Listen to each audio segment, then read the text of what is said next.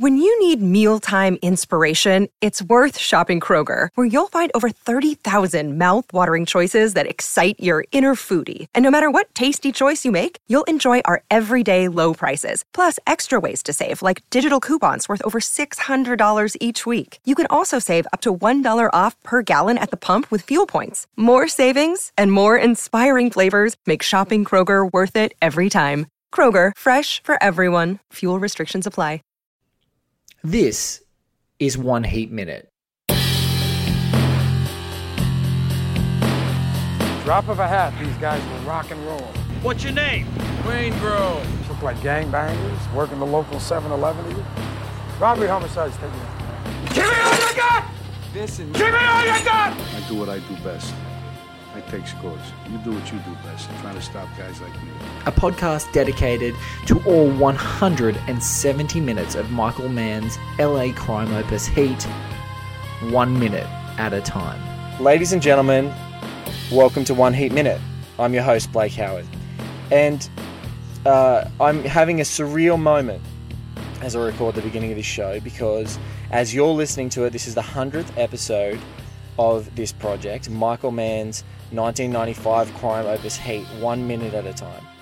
And it's very, I feel like there, other than Michael Mann, and perhaps other than Al Pacino and Robert De Niro, there's one man's name who's been mentioned throughout almost every one of these 100 episodes. That man is one of the finest cinematographers the world has ever seen. And in 2 years made, I think, the two most beautiful Los Angeles movies ever made. Those two films, let's start with the film in question, are Heat, and the other is LA Confidential. Ladies and gentlemen, if you can clap while you're listening to your podcast application, whichever one that is, I implore you to. I'm talking to Dante Spinotti. Dante, welcome to One Heat Minute. Wow. Thank you. Thank you very much. I'm so glad to be here. And, I always loved Australians because very early in my career, I was in Kenya, and I had just started grabbing the 35 millimeter, the film camera. My first steps, I was probably 18 years old. And I was asked to join listen to this, the Australian East African Safari racing team that came to Nairobi with 4 or 5 cars, and 4 or 5 racing teams and a team manager. Les Powell was his name. So I did the whole race with Les Powell, and that was my first contact with these group of Australians.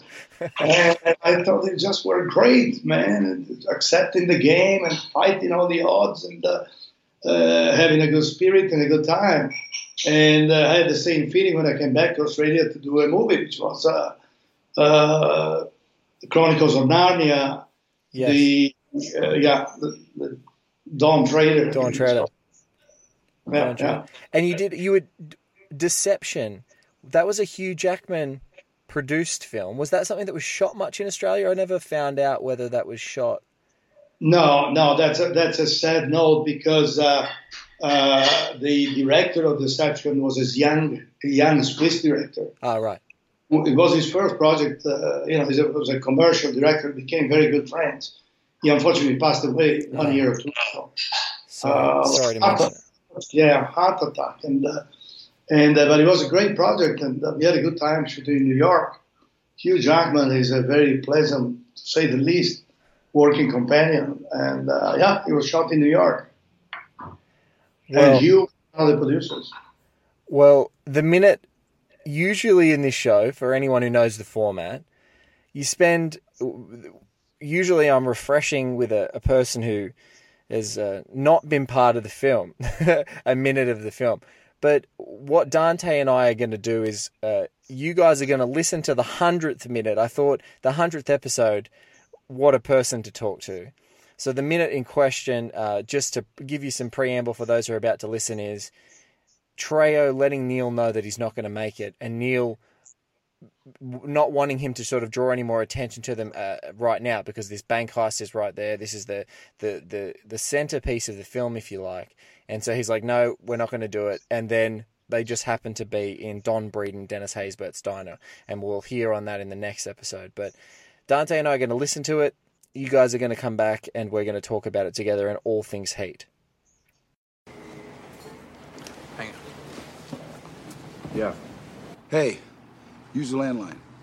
Call me at 1037-206. Right.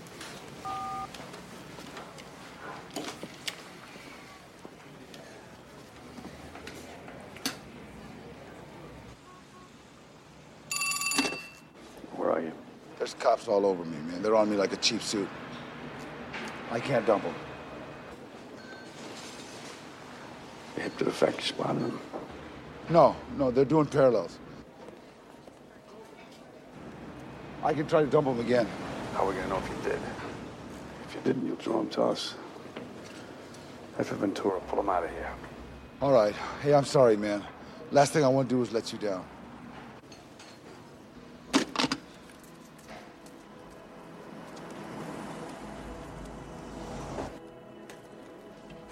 Now, Dante, you just before we started recording, you talked about this film being the finest film you ever worked on. Could we? Could we? What an experience! What kind of experience was it? And when you look back, I suppose hindsight's a beautiful thing. But when I look at your work in this movie, it's firstly it's incredible, but secondly, the players that you got to work with in these incredible locations. It just seems when you go back, people almost don't believe that the cast that you guys got and the crew that you got assembled for this film. People almost don't believe that it could ever happen again. I don't think anyone could believe that it does. I think you did two movies like that, LA Confidential and Heat, almost back to back. Such incredible movies, such incredible casts. It just seems like a throwback in every sense of the word. Yeah, first of all, it was an amazing immersion in Los Angeles. I mean, I just finished a thriller with Hilary Swank. Yes. In Los Angeles. It's a city that allows movie making in a splendid way because it offers anything. And it's a very cool city. It's a totally modern city. It's a city that has any possible race or different people living in it. It has some beautiful parts. It has some highly dramatic parts. It has an amazing commercial area, downtown, southeast, huge. Anything you can think of is here. There's a beach which is 200 meters wide and runs along the whole 30 million people area, north to south. The mountains are not far. It's just something, a city that I keep growing more and more fond of, to be honest. Yes. It's a great city. Most of all for the people that lives in this city. So getting into a movie like this with Michael Mann, back then, in which I didn't really know the city that well, was very special because, of course, Michael, who's always extremely prepared on every movie he does and knew the city very well. And he goes in depth of everything and makes everything be extremely real. Knew all the aspects and the interesting sides of this city. I don't know how many locations we worked in, probably 50 or 60. I do remember one night we were shooting north in the valley, right? Yes. And we had to finish the rest of the morning with with De Niro and Amy Brenneman driving to the airport. Yes. And the dialogue under the freeway passes between John Voight and Robert De Niro. And, we finished, say, I don't know, 1 a.m. north of Los Angeles in the valley. And I drove all the way during mealtime, during dinner break. Yes. All the way to the south, and started lighting with a crew that was waiting for me there, the underpass, during lunchtime, so that they'd be coming down and we would be ready for them, Michael So we had this unbelievable city helping us out, and and shooting with Michael Mann is shooting with Michael Mann. It's a very, as you probably know, Michael studies the movie very precisely before shooting. So we know that when we go to get the Danny Trejo image, he's on a public phone in the street. Yeah. He's got his El Camino next to him, and we decided that we were going to light him, although it was daytime, put some hard light on him. I shot the whole movie at 2000 ASA, if somebody knows something about this photochemical thing, because I knew that we were going to have some amazing battles downtown. We actually shot for 3 weekends the famous bank robbery and the response to the police.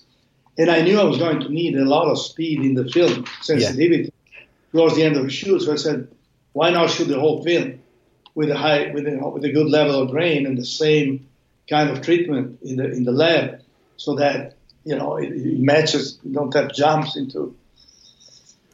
And locations were extraordinary. The scene you mentioned, I'm very fond of it because Michael likes to intervene on production design. So we had the shiny background. Yes. And the guy who is to become the driver, whose name I don't remember right now. Yeah, Dennis Haysbert. Yeah, that fantastic actor, has this decision and pushes the owner, decides to go with De Niro, with Bob asking him, can you join us? You got to slide in 2 minutes. It's against the shiny background and the fumes of the bar. And, it worked. It did work.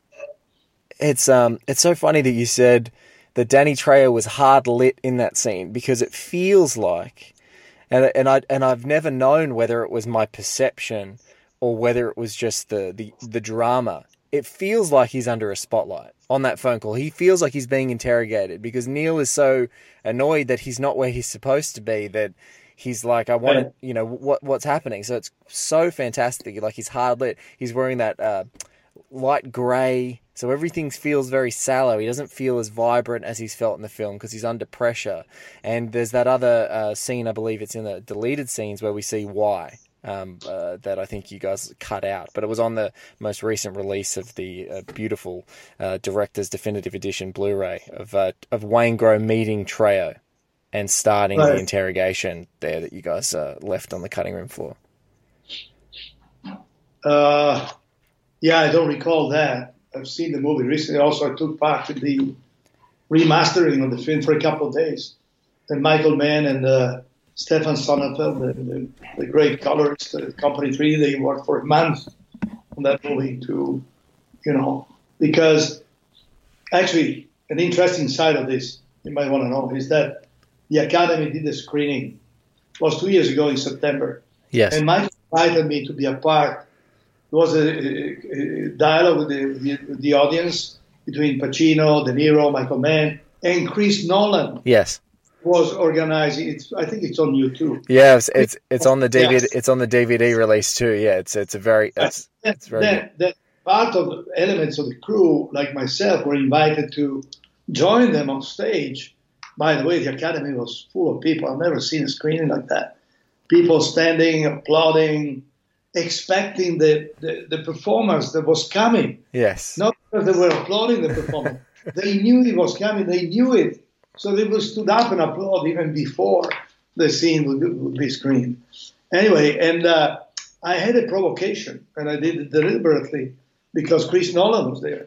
Yes. And I said, these movies, because it was transferred to video, to digital, 4K digital video, is now a better movie because you can see better in the shadow, because you can correct some scenes that you are not able to correct. You have 56 locations.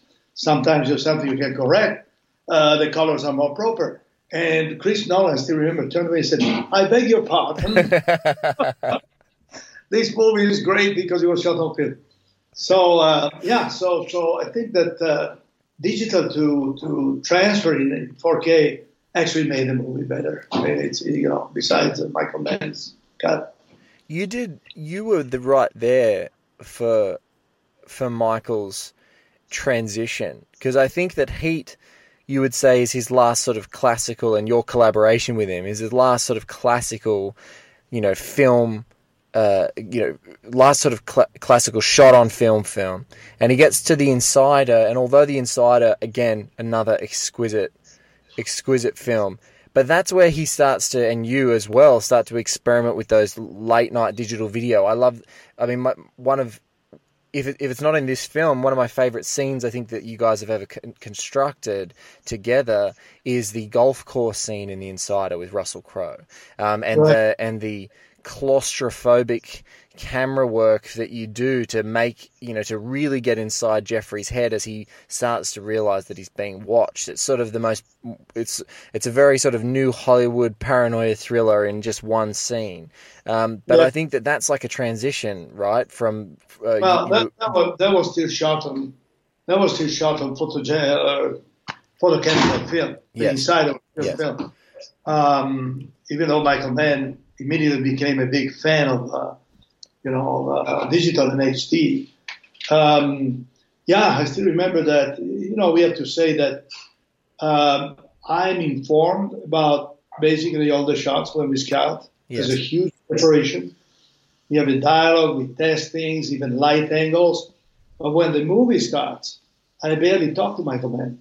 He talks with his camera operators and has a very precise plan of what the shots will be. Yes.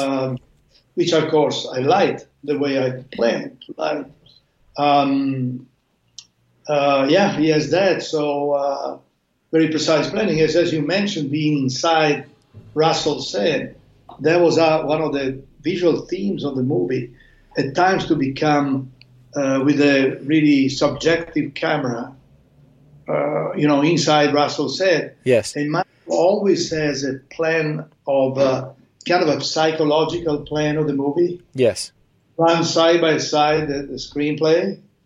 And I saw one time where you outline all the happy moments of the crew, maybe, or the crew of actors, obviously. Yes. And then the sad moments where things go down, and then the negativity, then they come back up, and then the drama. It's all outlined in very exact psychological terms. So at each one of these moments is applied a visual approach. The lenses, the camera. I knew that at some point we would have had the Steadicam in the nightclub. Al Pacino has a phone call where he tells people what to do. Yes. And I knew we were going to do a circular Steadicam around him with a 30mm anamorphic lens, which is kind of wide. We don't expect to have a Steadicam camera on Al Pacino's face, but that was it. And so many things we know before we start. And I think Michael is a great master of framing, camera angle. He's probably way at the top there amongst the very big geniuses of filmmaking. I mean, we know how people like Kubrick, even Fellini, know exactly their film language and how they want to frame. And it's always any Kubrick movie, even if it's not one of his greatest movies, is food for your brain, because every time he puts the camera down, that's it, man. It's just such an important. It's like, and so is Michael. I mean, his use of long lenses, and I feel blessed that I did 5 movies with him, because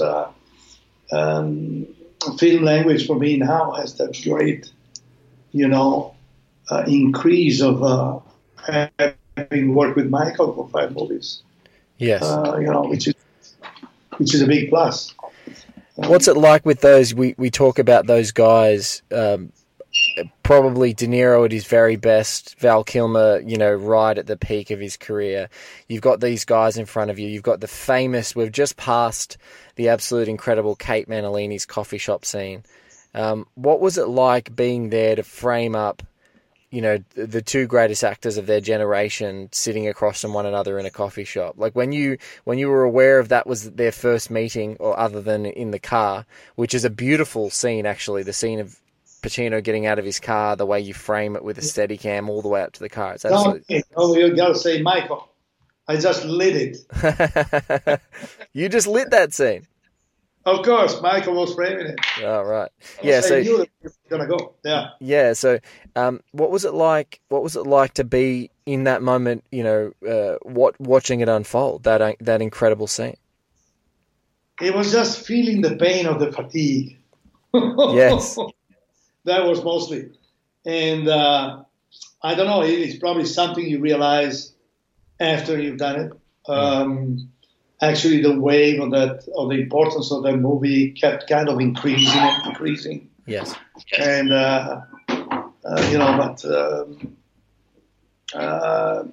when you're doing it, I don't know. Are you aware of what you're doing in it? No, I'm happy now that I did it, and it's great. And it's been such a addition to my, my professional book or myself as a person. Both were so very different. All of these three guys were so very different. Al Pacino is an instinctual animal. He comes out on set. I did 3 films with him, and he starts playing the lines, and you wonder, is he an actor at this moment, or is he the real guy? Yes. The two things blend so incredibly, De Niro takes a lot longer to get into his performance, has to go through 3 or 4 or 5 takes. Val Kilmer is super intense and concentrated. He was really brilliant in that movie. And all the side characters, imagine the guy Waingro. Yeah, Kevin Gage, he's unbelievable in this film. Unbelievable. And also the scene between him and the young prostitute that then he kills. Yes. It's one of my favorite, And a lot of things I could talk of. It's like nowadays with the high-end digital cameras, it's another life. Yes. But back then, I did when Al Pacino discovers the dead body of the girl. Yes. And then as he hugs the mother, I suggested Michael that we do the wide shot with the prime lens. So, shooting 1:4, 1:14, 1:11. So the background was a city with an helicopter going back and forth. And then we go into coverage, and Michael likes to do the coverage always with a zoom because he uses creeper zooms going in slowly into a face. So I had this big light high up on a condor, and when I did the master, with 24 bulbs, a Dino light so-called, heavily gelled in green and blue, and the wide shot was shot with only one bulb lit. Yes. And then to the covers, the whole condor was coming down physically with all 24 lights on it. Yeah. Down 2 feet away from the actors to be able to change to, at the same time, you had to be ready with a couple of bright lights for the background, not to let it go completely dark. So, a lot of challenges because also Michael likes to shoot with multiple cameras simultaneously, sometimes, going into all possible directions. And, now you make that shot and you just recolor it or you touch it up. The lighting is, if you're tweaking to get the same color, you're not having to do it with, color tints and, hundreds of lights there and all those sorts of things. You can do a lot of it in the background. Is that the big transition between digital and film photography in that respect? Well, the main difference is this. Back in those days, you had to adjust the lights to the camera. I mean, if your light meter would say 4, 5, 5, 6, 2, 8, whatever, you had to bring the light to adjust to the camera. Nowadays, you adjust the camera to the lights. Yes. I got in this last movie some amazing shots of, the Los Angeles lights at night in the background. And and you shoot with a much lower light level. Yes. And if you good use of the practicals, it's still very tricky if you want to keep the atmosphere and like the actors, especially if you have a lady who needs to be taken care of accurately, But it's a majorly different approach. Yes. Not to mention one of the other main things, which is you see exactly what you're doing. What you're looking at on set is your dailies. Yes. So that gives you a huge confidence, and you can actually adjust all your lights, even when you're rehearsing with the actors. Yes. Seconds before you shoot, okay, that's too bright, bring it down, or raise it down, you know. So it's a different craft. It's probably like now transitioning from gasoline-powered engines in cars to electric. Yes. It's probably like the change from silent to sound movies. It's a major step. Yes. Yeah. I won't keep you too much longer. I'm incredibly grateful to be talking to you, but I just wanted to ask, there's two major ones. You were in that incredible panel of people talking to Christopher Nolan, and you talked about those hanging out of a helicopter to light other helicopters in shooting. Can you explain a little bit what that was like, those nighttime shots, those stunning shots, which feel like they're sort of replicated a lot in one of Michael's later films, in Collateral, of that downtown district. Can you tell us what that was like to shoot with film cameras hanging out of a helicopter? Well, I mean, the film cameras, we had those 2000 ASAs, we had anamorphic lenses from Panavision, which were very, very, very bright lenses. You could open up the stop, you know. And we had this scene where he flies all the way to the Hilton Hotel. Yes. But the major scene happens, you know, the helicopter landing. And, I was supposed to be in an helicopter.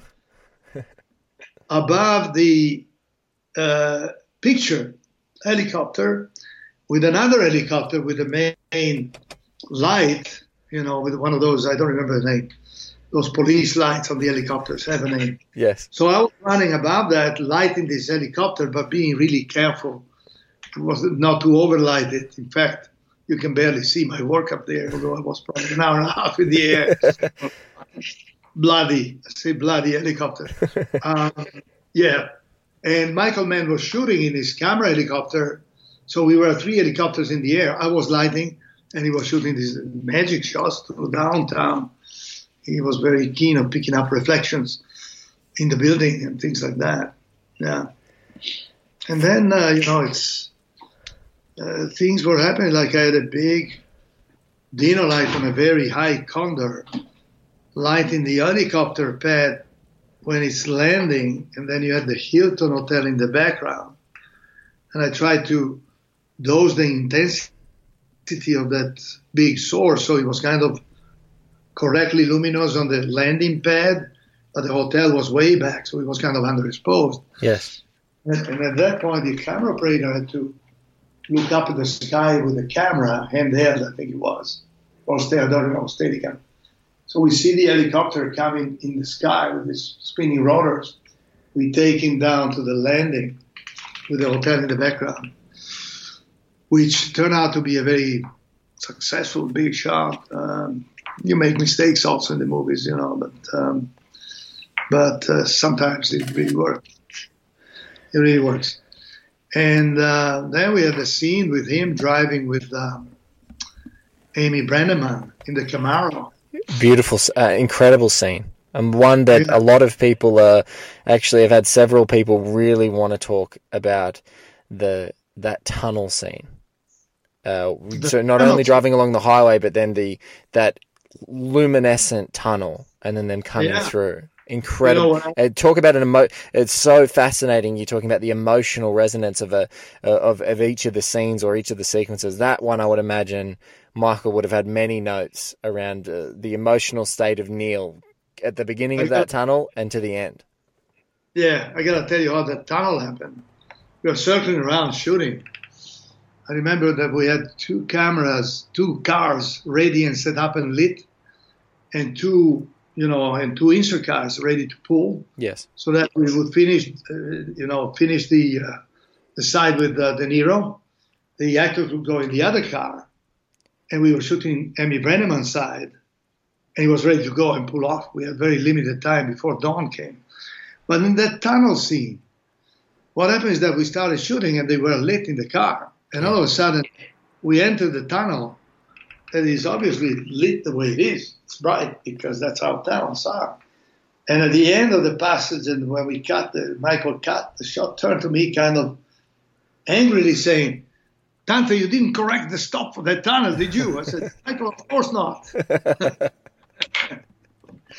So that just happened, but he plays brilliantly. It was something magic. That is a magical scene. What is your favorite? Do you have a favorite scene in the film? Well, I tell you, maybe it's not my favorite, but that's something that I had a part of. You might remember the scene between De Niro and Amy Brenneman. Yes. When I think it's her house or his house, I don't remember. It's probably his house, I'm not sure. He has this house up in the hills, right? And they're looking down into the sea of lights. It's her house, yeah. Her house up in the hills. And there's also a line in the dialogue that says these ocean lights are like diamond, whatever. And so I suggested to Michael, it was the early days of computer. I suggested to Michael, listen, why don't I shoot a test for you? With a couple of stand-ins against the green screen, and I go out on the set, and I shoot backgrounds of the city at night. So I shot the backgrounds at 6 frames per second, say, of the city lights. And then I shot the clouds at 3 frames per second. And I composited that in 4 or 5 shots in HD to show to Michael, and that's how we shot the scene. So there's only one shot from behind that Chris Nolan spotted immediately. Yes. Wasn't that a good film? I said, yes, the only one. At 1:4, really dim, so we see all the lights. All the other coverage was shot with on set, on location, and we prepared and light the shot and the faces, and then we put a green screen behind the actors, so that I could shoot the scene at 5 and 6 to have both actors in focus or almost in focus, for 5, and then the background was added with a green screen via computer. So they have this onirical scene in which they talk with the sky behind, the Los Angeles sky at night, which is sometimes very beautiful because the clouds are underlit by this amount of sodium lights, And that's how we shot the dialogue on location, so the actors could respond to this, to this environment. It was a very simple operation. Well, ladies and gentlemen, I'm not going to keep Mr. Dante Spinotti for too much longer. Dante, to say that it's a pleasure to have you on the show is a drastic understatement. This has been a mad project, and to have you as one of the top people that I would have loved to talk to on the show, and to have you here for the 100th episode is just unbelievable. So I want to say the deepest thank you to you for your time, and I know that the mad fans of this show are going to go back and listen to every single thing that you've said about frame rates, about lighting, about every moment of every scene, and go back and unpack other scenes and rewatch them again. And I just wanted to say thank you so much for being a part of One Heat Minute. It's been an absolute pleasure. No, thank you very much. I have to confess to you that it's probably one of the most enjoyable and brilliant interviews I did for years. So congrats to you. Oh, thank you. Look, ladies and gentlemen, that is Dante Spinotti. He is the genius behind the cinematography of Heat. He needs no further introduction. I've been Blake Howard. Thank you so much for listening to the show, and we'll catch you on another episode of One Heat Minute just around the corner.